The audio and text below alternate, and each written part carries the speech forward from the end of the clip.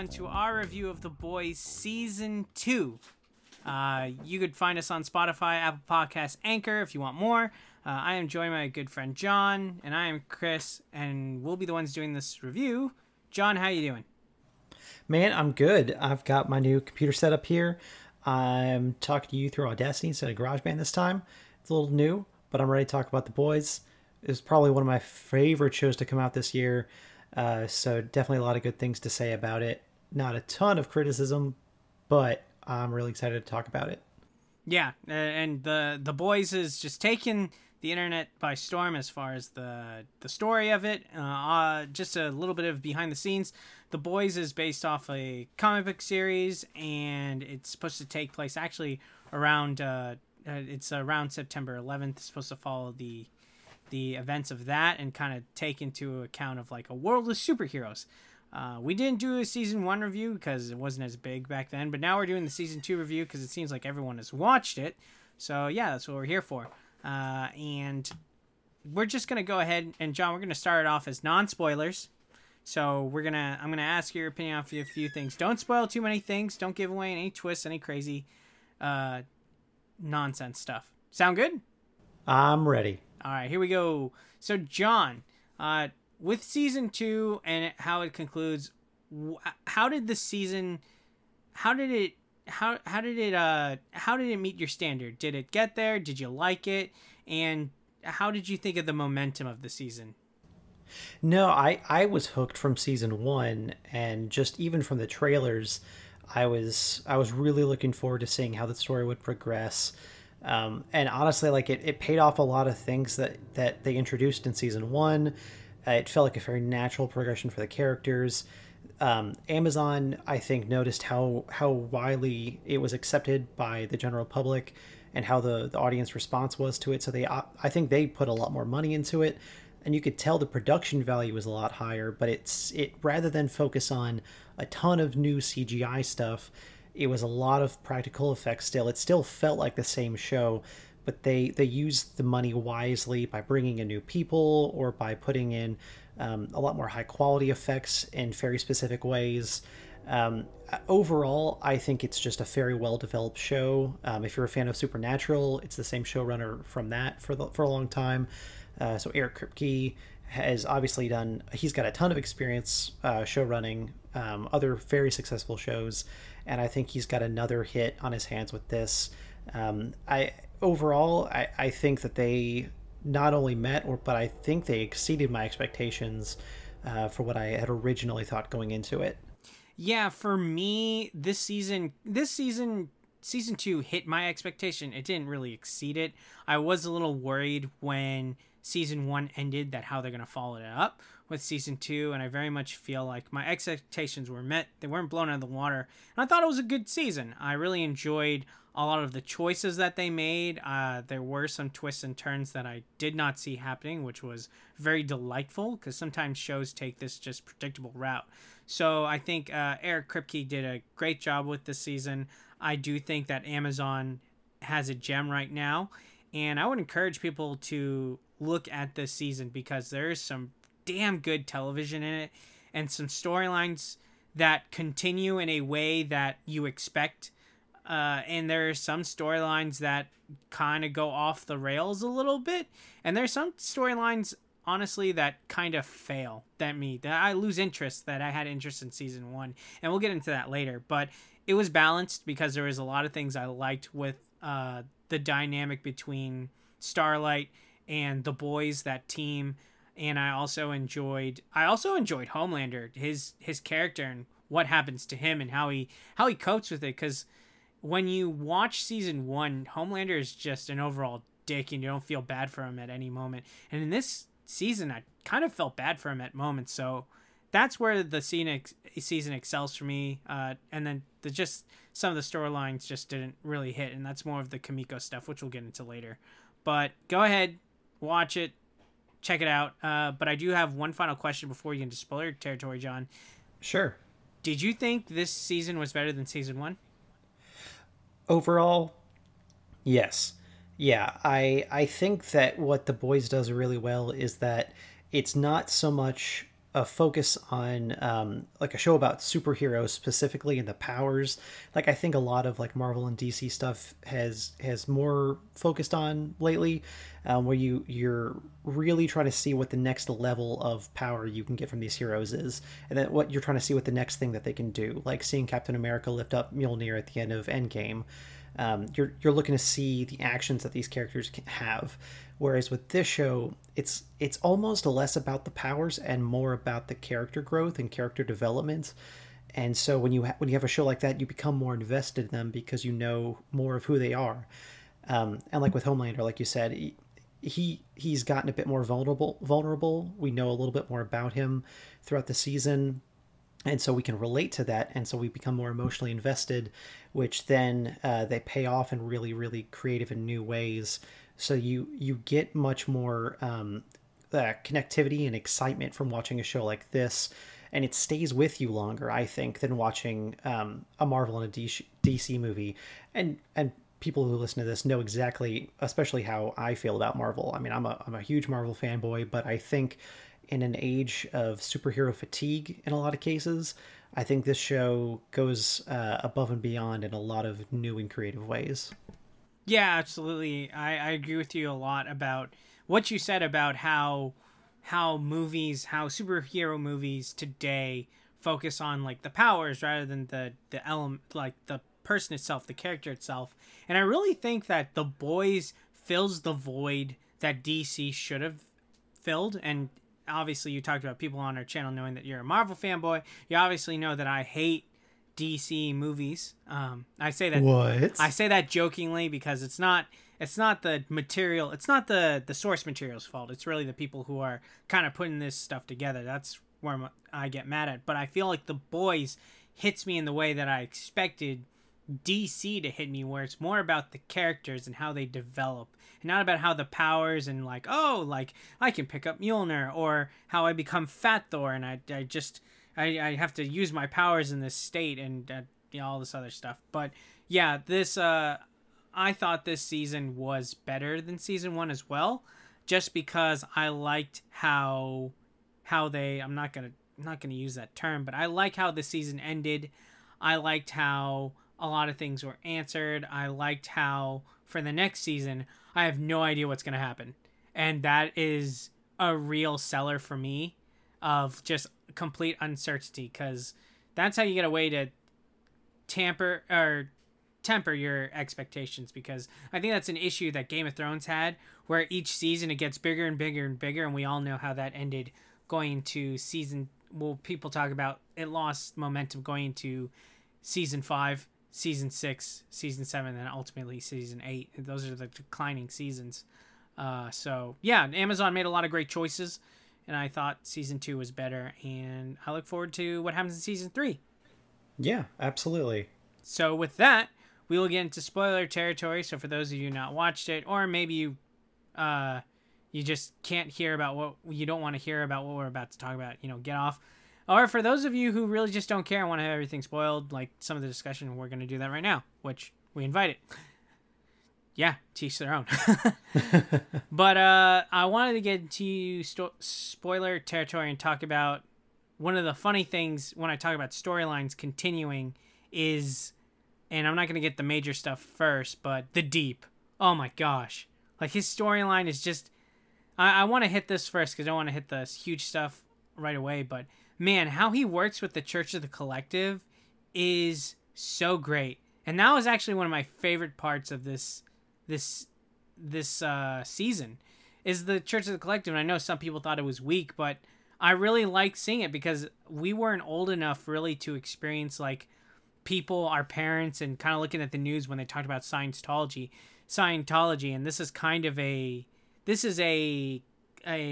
is it called? This is a satire of Scientology and what we have here in the United States, and I think it's hilarious that they're taking a dig at it and doing it with The Deep, who's kind of supposed to be like this a Tom Cruise type of figure, and have all these things happen to him, and the parallel is just hilarious. I love it so much, and I love that him and A-Train kind of get into it at one point after The Deep invites him, and that they're calling things like, would you like a fresca?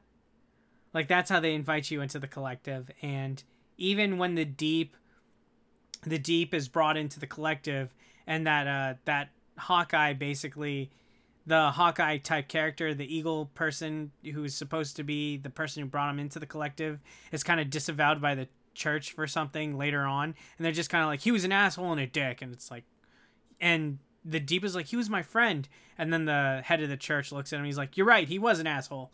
It's just like, oh man, what a crazy storyline to me. Obviously it's not the most interesting, but that kind of stood out to me as something that was really on brand for the Deep.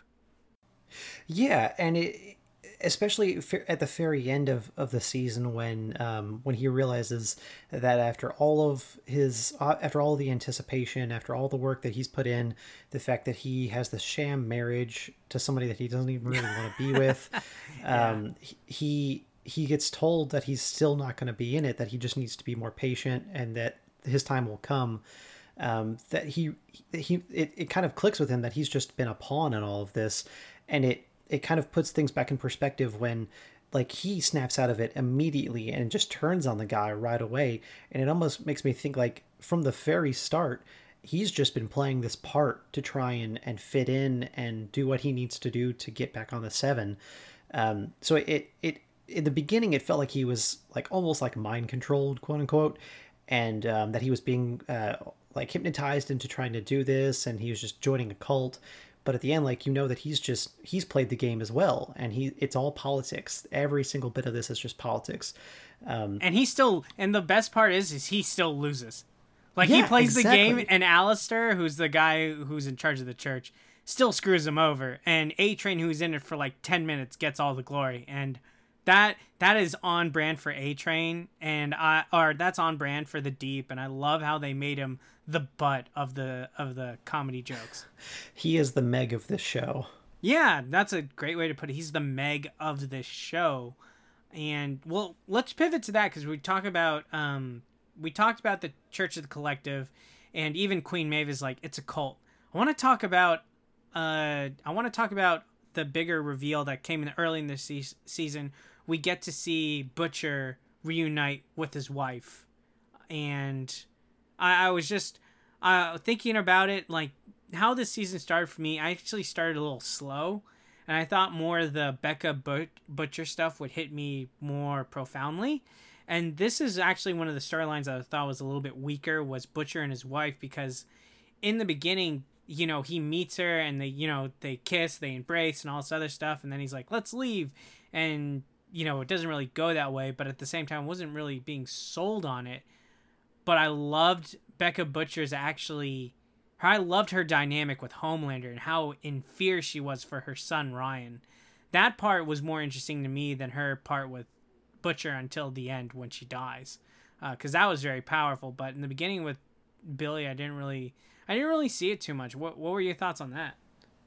I mean, what's difficult about that part of the show is that, because we're in spoiler territory now, in the comics, Becca dies in childbirth because the superhero baby that she gives birth to, who is Ryan in the show, basically forces his way out of her and kills her in childbirth. So there's no Becca at this stage of what the show is trying to do. So that whole, like, Ryan, this version of Becca, it's all new, and it's not from the original content, which it kind of has like a Game of Thrones issue, to where they have this source material that they use, but then they're going in a totally new direction. Maybe more of a Walking Dead comparison compared to Game of Thrones. But they're taking it in a new direction to keep it interesting and diverse for the fans, so that we can't predict everything that's going to happen. So there's not as much of that source material to fall back on when you're trying to see what the dynamic should be or could be. And I think overall, I mean, I get what they were trying to do. It's hard with 8 episodes that are only an hour long each to fully flesh out a character who is stuck in a compound the whole time, and you really don't get to see until the very end interact with everyone else around her.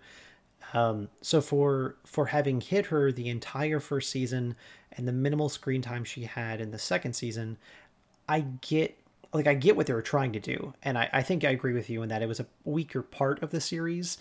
But I think if maybe they went to 10 or 12 episodes for the season, maybe it could have been expanded a little bit more. But I think for what they did, they tried to do the most with it.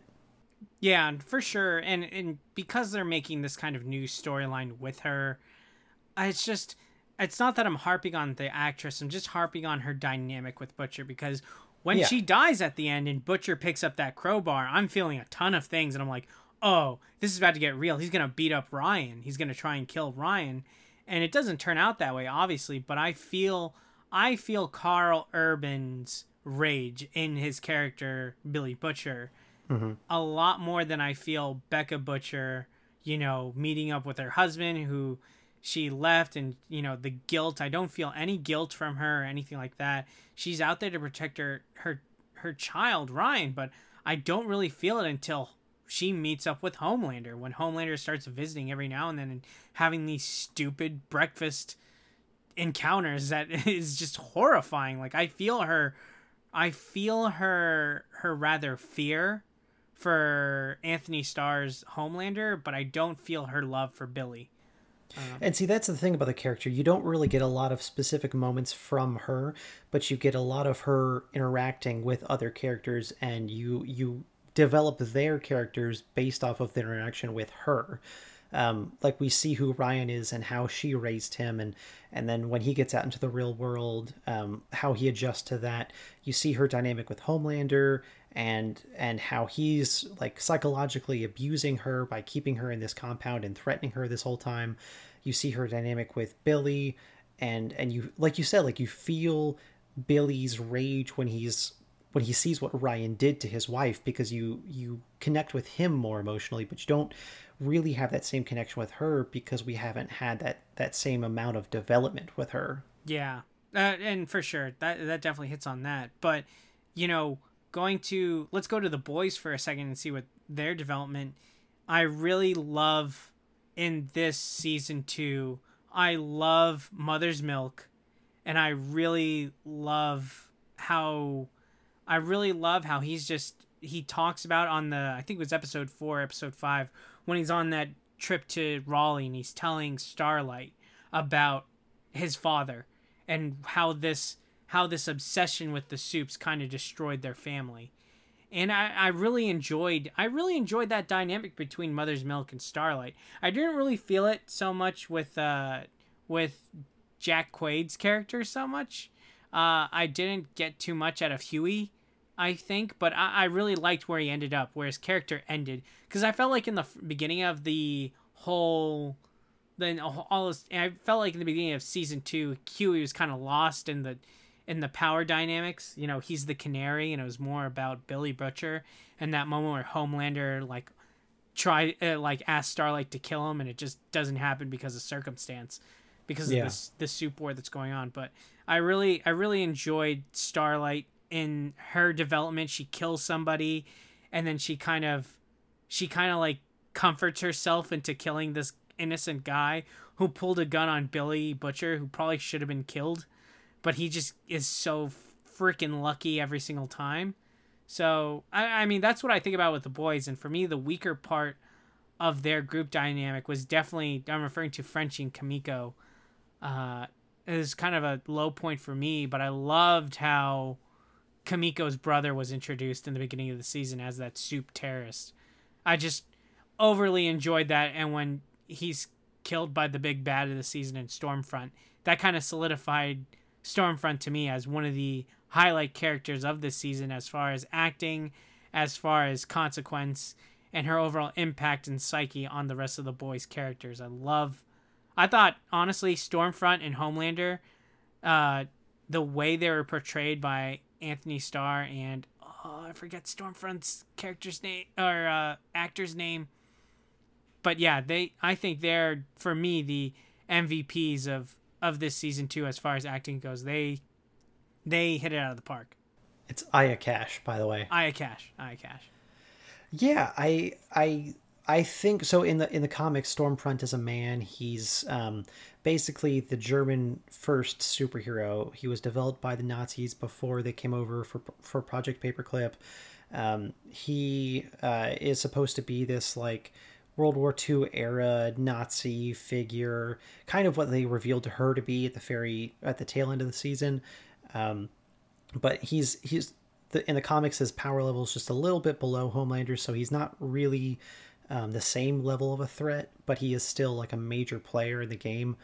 And with this, I think the gender swap really played to the character's strengths and his weaknesses, where Homelander's looking for this motherly figure after, uh, oh my gosh, what's her Michelle Shu's character? You're talking about Madeline Stillwell. Yeah. So after he killed Stillwell, he's looking to fill that void from someone, and they bring her in to fill the Deep's void in the Seven.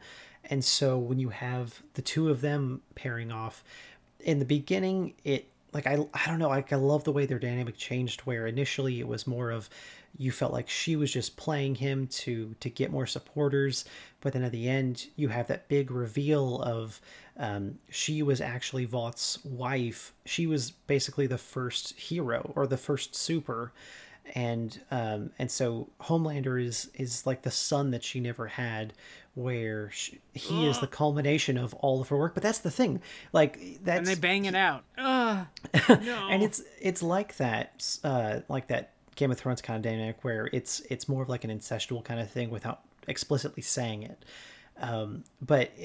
For her, I think she played it beautifully, where it's so subtle at the beginning, but then when she's going through her backstory and says those German names and relives those moments in her past, the accent comes through, and the vulnerability comes out.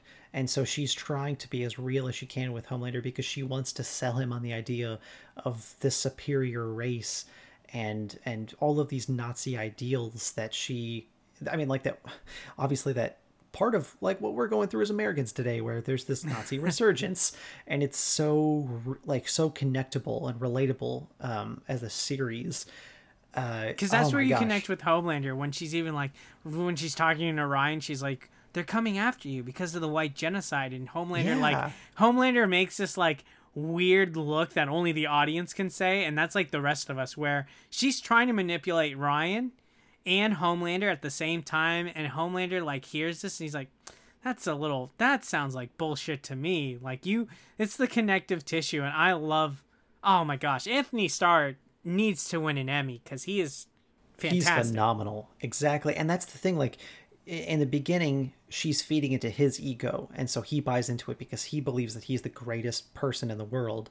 He believes that he is a god.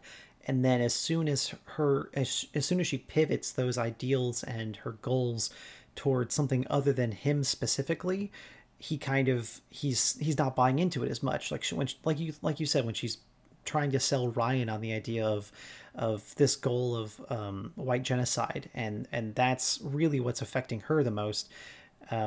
He's realizing, or he's like seeing through it all, and he's realizing that this isn't about me anymore. This is about her and some goals that don't really line up with what I thought I believed in. But I guess I'll go along with it as long as it benefits me.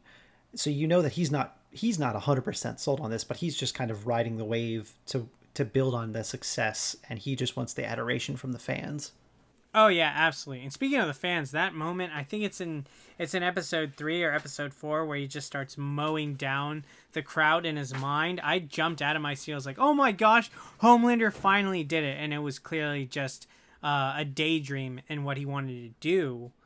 And I really enjoyed the season 2, how they played with that in these little mind games. But I will say, like, we could praise Homelander the whole entire time because Anthony Starr does a banger job, but I feel like when it comes to some of the things that I was like, okay, my expectations were met, but they weren't exceeded, it goes to Starlight and Huey, where I just don't really, or Annie and Huey, I just don't really feel the love that they had for each other compared to the first season, where it felt really natural.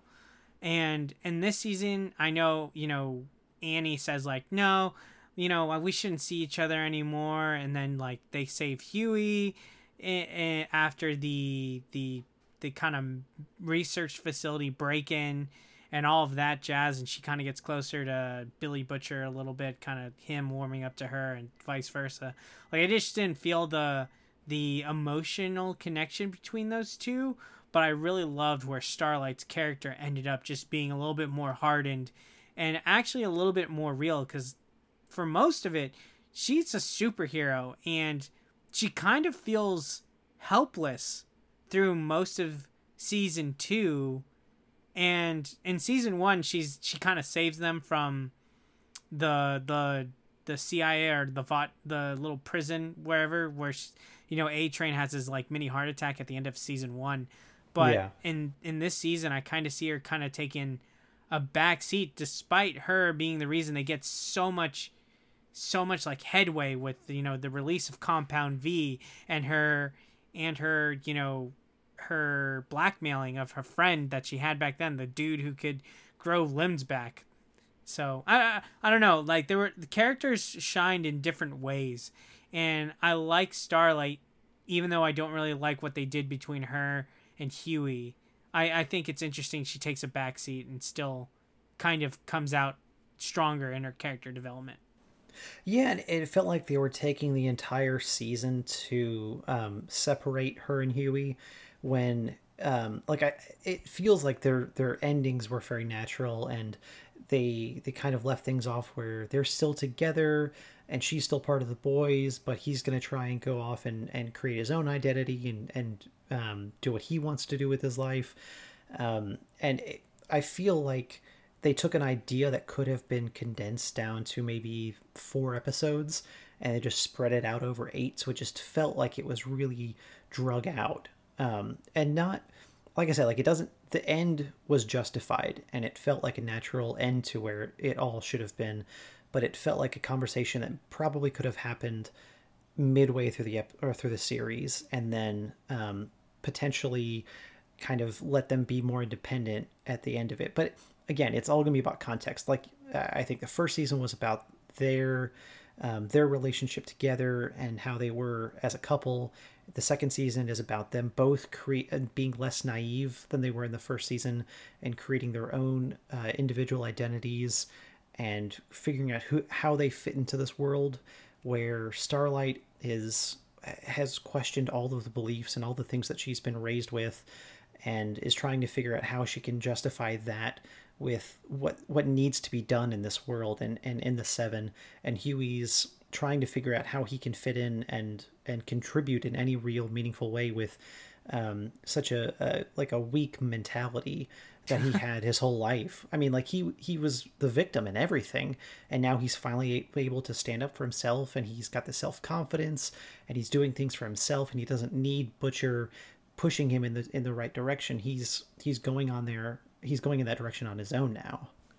Yeah, and speaking of the end, let's talk about kind of the crazy twists that happen, starting with the red herring Cindy, which we see in the research facility. And I'm thinking, like, man, we're going to see this girl come back and heads are popping off. And it happens to just be that it's this congresswoman, the way they kill Alistair, and you just... The way that everything is wrapped up in a nice little bow at the end of season 2. And then you have this idea that's like, oh, we're definitely coming back, because Homelander gets framed by Queen Maeve, and her breakdown in this season is incredibly fascinating. I think a lot of people can relate to Maeve, because you do get to see a lot of parallels between like the real, like our world and marketing, and her world just crumbling apart from the outside in, kind of, or from the inside out, kind of like you see with like a lot of child actors where like all this stuff is on them and they're just not mentally stable. And Queen Maeve just having to grip with that, the fact that people are trying to be like, you're a strong lesbian couple, and the Elena who she's seeing is like, she's bisexual, and they're like, yeah, but it's the same thing, right? And it's just like those marketing people, and they're being like huge dicks. And just the way this show ends, and I know I praised it, but how they wrap it up in a bow is really great, because at no point am I feeling underwhelmed, at no point am I feeling overwhelmed, because the characters have made growth, and the characters all have things that the audience can relate to. And I'm trying to vamp so I can find the name of the congresswoman who's just blowing people's heads off. Oh, Victoria Newman. Victoria Newman, yeah, in the show. It's just Victoria Newman is just like blowing people's heads off, and I thought it was Cindy for sure, and they used it as a red herring, and I thought it was used extremely well. But I'm curious if we're gonna see Cindy again, and that would be one of those things where I would be very excited for them to bring her back later on. Yeah, and it's one of those unknowns now. Like you know who Newman is, you know how she has kind of played the system and is probably working with Stan Edgar to further the interest of Vought. And now you have Cindy, who's just out there in the world and it could pop up completely randomly, but she's a player in this now, and she's loose. So you don't know when she's going to come up next. The showrunner did say that they've confirmed that they have plans for 5 seasons. So they're about to start production on season 3, I think in January. And so like this is obviously they've already mapped this out. They know where this is going, and I think Amazon is going to milk this for all it's worth. So they have 5 strong seasons planned right now. Who knows? I think the comics are still going, so they might continue to push it. Who knows for exactly how long this is going to go. I'm sure I would watch the show for 13 seasons if they could keep this quality up like this. Yeah, definitely. If they keep the quality up, I think that would just be a testament to great television. It'd be a testament to Amazon, because Amazon is killing it right now, and I think The Boys, they really got to treat this well after so many failures in shows, like how The Walking Dead fell off, how Game of Thrones kind of, went up and down like a roller coaster. Well, it wasn't a roller coaster. It was clearly there was a peak and just a terrible ending to that show. And I'm sure that George R. R. Martin is writing a totally different ending, and they totally botched it. DB Weiss and the other guy. I don't know. I don't really care about their names anymore. Benny Weiss. Yeah. I want to get to you and asking, like, what are your highs and lows for season 2? Oh man, my lows. I'll start with those. I think we kind of already hit on them a little bit, but probably the length of Huey's character development. Like I said, it just felt like it could have been condensed more, but I get it. So it wasn't a huge deal for me, but it was just one of the things that kind of stood out that dragged on a little bit. That, and yeah, I mean, we've kind of hit on the lows already, but the highs for me, like I said, I think they put the money in the best possible places for the show, and it would have been really easy to have millions of dollars put into Stormfront special effects with the lightning, with her destruction that she could cause, with Homelander and the destruction he could cause. But rather than focus on like the brutality of those characters, they just left it to really small moments to really show how crazy and dangerous these people are. Like when they killed that robber in the middle of the alleyway, and then just crushed his head in and decided to have sex right on top of him. You didn't like the part where those agents went looking for Ryan, and then Homelander walks in the house and he lasers one? Well, no, and then he walks out of the house and he's just covered in blood. But that's what I'm talking about. Things like that, where rather than... Oh, you wanted more of that. No. Listen to me, Chris. No. So it's the restraint that they showed with the budget. Like, it would have been really easy for them to show, for them to play out that entire scene, and they would have had the money for it. It would have been visceral, and it would have been interesting to see and very brutal.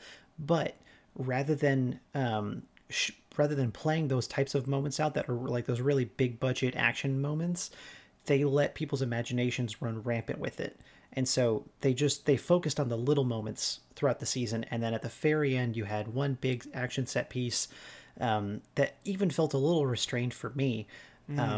But by pulling the restraint on the what could have been big moments, like you said, like the cabin moments, Homelander's reveal of like thinking about being all this homicidal maniac, it rather than showing you everything that they could do and that the characters are thinking, it by giving more power to the audience's imagination, it makes it so much more fulfilling because we can imagine this entirely brutal, crazy scene in our heads that fulfills our own interest and desires. Whereas if they played it out, it would disappoint people because it may not be as, it wouldn't have met everyone's expectations. So it was interesting knowing when to pull back and when to let loose. And I think it was just a really intelligent move that used the budget wisely. Okay, I thought you were shitting on the budget for a second. I was like, does he want this to be more like Man of Steel? And then you're like, I really liked how it done. I was like, oh, I got you. Restraint. Exactly. I was like, no, I don't want this to be like Man of Steel at all because the story sucks.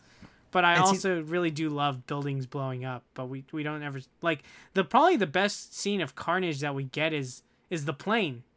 The plane and Stormfront meeting up with Kimiko's brother. And the fight they had in that. Yeah. Yeah, and that's the thing, like, you don't even show, like, you have, like, an occasional scene like that reminds you of what these characters are capable of, and it's a visual representation, but a lot of times it's just left to your imagination, and, like, they show you the start of it, and then they let you imagine what it could be like, and then you see Homelander walk out in a bloody mess, and it's just gory and brutal and visceral, and it's just... that to me is much more it's much more of a sign of an intelligent and a wise showrunner than I think if they had let somebody brand new do this with Amazon money. I think that they would have just gone crazy with it and it wouldn't have been as satisfying. I see the point that you're making now, especially when they were able to get a real whale to puncture through. Exactly. No, the whale's totally fake. But the prop design that they made for when they were inside, insanely great. Really, oh my gosh, really good. But for me, the highs and lows, my lowest low has got to be the Kimiko and Frenchie interactions, and not like the characters themselves like doing their own shit. I think that them as a dynamic of being, let's kind of like love this couple, kind of how it ends at the end of the season. I didn't really like that, but I was happy for them at the same time. I was like, oh, they've kind of found a happy way to communicate. Great for them. But I just didn't feel it a lot during the season, even though I thought Kimiko's like, when she's got like she's spending like her blood money on jewelry, and she's got like the jewelry that says boss on her fingers. Yeah. I really enjoyed that. And she like huffs on it and then, polishes it. I'm like, that's so baller. And then going to Frenchie, even though I don't like their dynamic, I thought him explaining what happened on the night with a lamplighter. Oh my gosh. So well done. That's one of the highs of the season for me. I have two highs for the season. The whole lamplighter situation with Frenchie, as if I couldn't love the character Frenchie more. Like, this just makes him so much more connectable. This makes him so much more flawed in a way that's just that he has a heart. And he talks about a lot in season 1 about his father and how his father was cruel. And then in season 2, we get to see how he felt so much guilt for what happened to Mallory's grandchildren. He couldn't face her and telling her the truth of what happened. And even Lamplighter is like, why didn't you stop me? Like, the amount of pressure on Frenchie that we didn't know about is incredible, and actually explains a lot of the beef that Mother's Milk and him have. And even Mother's Milk is like, if you have told us, we would have totally understood. And the way the dialogue in this is so fantastic. It's a great insight in what the human mind does to itself, in which he's like, well, it makes you think I want you to forgive me. Yeah. Or I want to be forgiven. And it's a weight of the human element of that. We will knock ourselves down and act like we don't want forgiveness because what we did is so horrific, even though it's understandable. Like, we're just not giving ourselves a win. And I love what the showrunners did with that moment. That's one of my highs. And then the other high is Queen Maeve. Just her like talking to Star, like, is this your twink? and how she's making fun of Huey, and how she's with Elena. Elena's like, I'm gonna go to my mother's house, and Elena just flips the table in disgust, and Elena's just looking at Maeve like she's an insane person, and she's just like so scared for her life. And Maeve isn't angry at Elena; she's just angry with herself and the whole situation, even to a point where she's like having sex with that one. She had sex with that one guy, and Ashley comes into her Vought apartment, and she's like, what are you doing? I need you. This is what's supposed to happen. What happened to Elena? And Maeve's like, she's gone. And she's just like, we're gonna get her back no matter what. And Maeve's like, Ashley, could you just have a fucking heart? And just immediately Ashley turns the corner, just like, I'm so sorry. It's just like the way her dynamic is. I really loved Queen Maeve, and I could go on about Homelander and all this stuff, but for me, the hidden gem in this is definitely Queen Maeve and her coming out of nowhere to beat up Stormfront. Like, that was a great shock for me, and that's why she, for me, one of the gems of this season 2 is Queen Maeve. So that actually leads into an interesting point. So I remember when we walked out of Endgame, one of the first criticisms, I know that I had at least, was that moment that felt so forced. You know where I'm going with this. Girls get it done. Exactly. Where Endgame just forced all of their female characters on screen for one moment just to kind of please a handful of fanboys that wanted the A-Force team.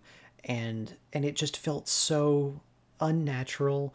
And all of the characters individually are great, but that circumstance was just so forced that it just didn't feel organic in the moment. But with this, like, they obviously parodied that hard, and that whole idea that they had set up from the beginning of girls get it done, that by the end of it, and Frenchie is like, oh yeah, girls do get it done. It was not only like funny, but it was satisfying because like it felt all of these characters coming together was a very natural progression of their character arcs.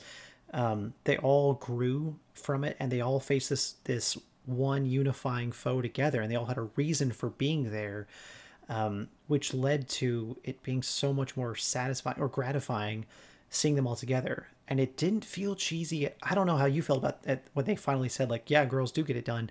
Oh, I thought it was great. Exactly. Like, it just, I love when there's those authentic moments like that. And the fact that they were able to parody something that Marvel tried to do so well. Oh my gosh, that was so satisfying. It was really nice to see it done well, because, it's not one of those things that it's like it's such a weird thing to explain, but the way they set it up, the way they do it, and it's not us trying to like critique like Marvel. No, yeah, we are critiquing Marvel for it. Oh yeah, the way they did it. It's just, it didn't feel organic, and a lot of the things about empowerment and equality, it's just like, it just needs to be natural, and a lot of people online are like, don't force this stuff on us, which we're very much pro equality. It's one of those things where it's like, are you doing something? How does it come across? Because it felt like a big cash grab with the way that they did it. And even earlier in the show, they do the girls get it done, but it's in the movie filter. It's overly done. It's obviously Vought trying to get a return on its investments and be positive and make more money by doing this girls get it done campaign. And the way they show it at the end of the season, like you said it already, but it's just, there's a way to organically treat something to say that, like, oh, that is how it's done, and I 100% agree with you. Just that hilarious parody there, and the fact that the boys gets it right. This show gets it right. They're doing so many things better than how superhero movies do it in general. And I think I talked about, like, the thing that we are lacking in superhero movies is kind of a stronger love story. And even though I have my critiques of how Huey and Annie are getting along and how their love story is developing, which in season 1 I thought was fantastic. In season 2, a little bit weaker, but the superhero genres, like the way they failed at doing that, this show is getting right. And I just want to highlight, this show gets a lot of things It just hits the nail. It hits the head on the nail, right? That's the way you say it. Hits the nail on the head. Hits the nail on the head, not the head on the nail. Well, If you're smashing your head into a nail, something's not right. Yeah, it might look like a Looney Tunes cartoon, but yeah. Overall, I think. Would you say season 2 very positive? Right? Yes. Oh, 100%. 100% positive. There we go. That's basically my feeling too. This was great. Just before we go, what do you think's gonna happen? What are you looking for in season 3? Is there anything you want them to fix, or is there a storyline you want to see specifically? What's your head around? So they're going to introduce Soldier Boy, played by Jensen Ackles. That's true. No, played by Soldier Boy. Soldier Boy. Soldier Boy. No, I'm just kidding. That's not happening. Oh man, Soldier Boy played by Soldier Boy. So in the comics, it's the show is going to do like kind of an amalgamation of the different variations of this character, and so in the comics he's like this parody on Captain America. When he's like trying to root people on, he's like he says the names of different states. He's just very cliche and cheesy and very subservient to Homelander. And in this, he's going to be similar to Stormfront in that it's going to be like kind of a merge of, rather than in the comics, there's the original Soldier Boy who fought in World War II, and then there's somebody else who takes up the mantle in the modern day. This is going to be, he is the first American superhero. He is Homelander before there was Homelander. And so he's from a different era. He's kind of been retired, I guess, for a while now. He's been out of the limelight, and so he's being brought back, and he's going to be that parry to Homelander. And it's going to be really interesting for me to see how they change that dynamic from what they did with Stormfront, who is kind of on par with him power-wise, and I think Soldier Boy is going to do the same thing, but how they use him to kind of go up against Homelander and maybe challenge his ideals on certain things. And maybe Soldier Boy's the one who releases Homelander's ego, and maybe this is what it's going to take to let him do whatever the heck he wants, like he said at the very end of the show. But I think Jensen Ackles is an incredible actor who I'm really excited to see his take on a new character. And I think more than anything, I'm looking forward to that new dynamic that we're going to be introduced to. There's a couple other little storylines that they've confirmed that they're going to do that I don't know if it's going to happen this next season. There's a whole thing called Herogasm. Look it up if you want. It's pretty insane. But it just sounds like they're going to keep upping the ante every season. And like I said, like they've already teased who one of the main new characters is going to be, and I'm really looking forward to seeing how that dynamic just increases or changes and doesn't stay so stagnant in going into this new season. Yeah, absolutely. And well, at least for me, my big thing is I want to see a lot more of Stan Edgar, and how his dynamic with Homelander is now, and how he gets involved with Soldier Boy.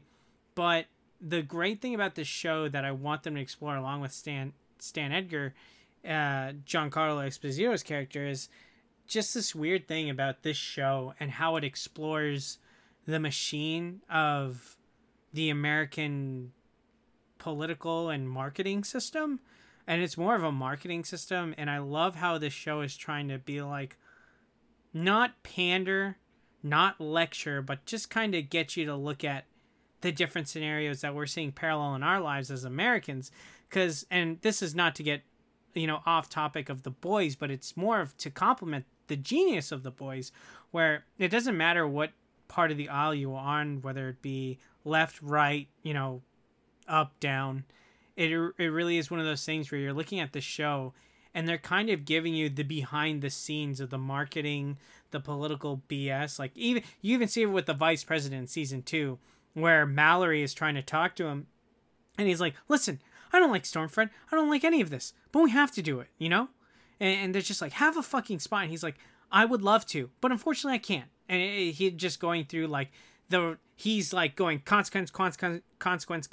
He's going through all this stuff, and it's like, we expect better from leaders, but it's also to get us to understand what we're dealing with here, because there is there's another entity that's kind of controlling what the government has to do.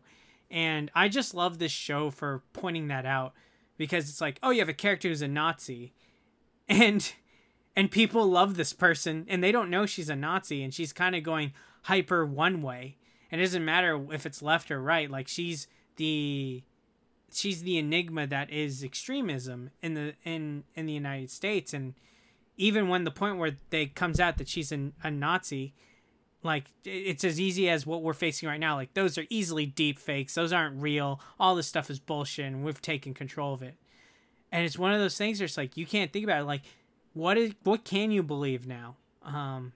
Well, where's a reliable source for anything? And that's not to say like one source is completely right and one source is completely wrong, but it is one of those things. It's just like, I think that as Americans, we are tricked to believe into a lot of things, and it goes on both sides. Like, and I just like that this show is trying to treat us like, you know, hey, guess what, America, you're a little bit smarter than that. You know, look at what we're putting on, like with the Church of the Collective, and even the church with Starlight in season 1, I thought was hilarious. It's just like, oh, you can't have sex before you get married, and you know, Starlight's like, well, and the guy's like, don't do that, you know, don't tell him what the real answer is, or they didn't say it, but they all looked at her like, come on, lie to them. It's just, it's a show that wants to be real with you, and I appreciate it being told in such a masterful way. And yeah, that's what I'm looking for in season 3, to continue to explore that maybe in a different way, because there's a lot of parallels that we saw to some things in America that I thought were hilarious. So great. Yeah, the writing on the show is just spot on and so well crafted every single episode. Yeah, absolutely. But I think that's going to wrap it up for our review. We definitely, I think John and I both wholeheartedly recommend you go check out The Boys. It's streaming on Amazon. If you have an Amazon Prime account, check it out. You know, get Amazon Video, do what you can. It is well worth. It is a great show to watch, and I think it's different from Ozark, where it's cringy television. This is like exciting, thrilling television, and very masterfully done. Please check it out. I'm pretty sure we're not going to do a season 1 review, because we just did season 2. Yeah. It wasn't as big back then, but watch both seasons. And yeah, we'll be excited. Probably, we haven't discussed this, but just a quick 1 or 2 sentences. We're going to review Mandalorian season 2, right? Oh, yeah. I thought that was a given. That's a given. All right. So you guys we'll probably do that episodically like we did last time. So that'll be starting up actually within a week, right, John? Yeah, it premieres on the 30th, so we'll have that out a few days after the fact. Hopefully maybe on a Monday or Tuesday. So try and get it in, and stick with us for that. Yeah. So like we said, couple weeks we'll have our review of Mandalorian going up, and all right, everyone, that's the end of our review, and we hope you're excited. All right, thanks guys. Bye.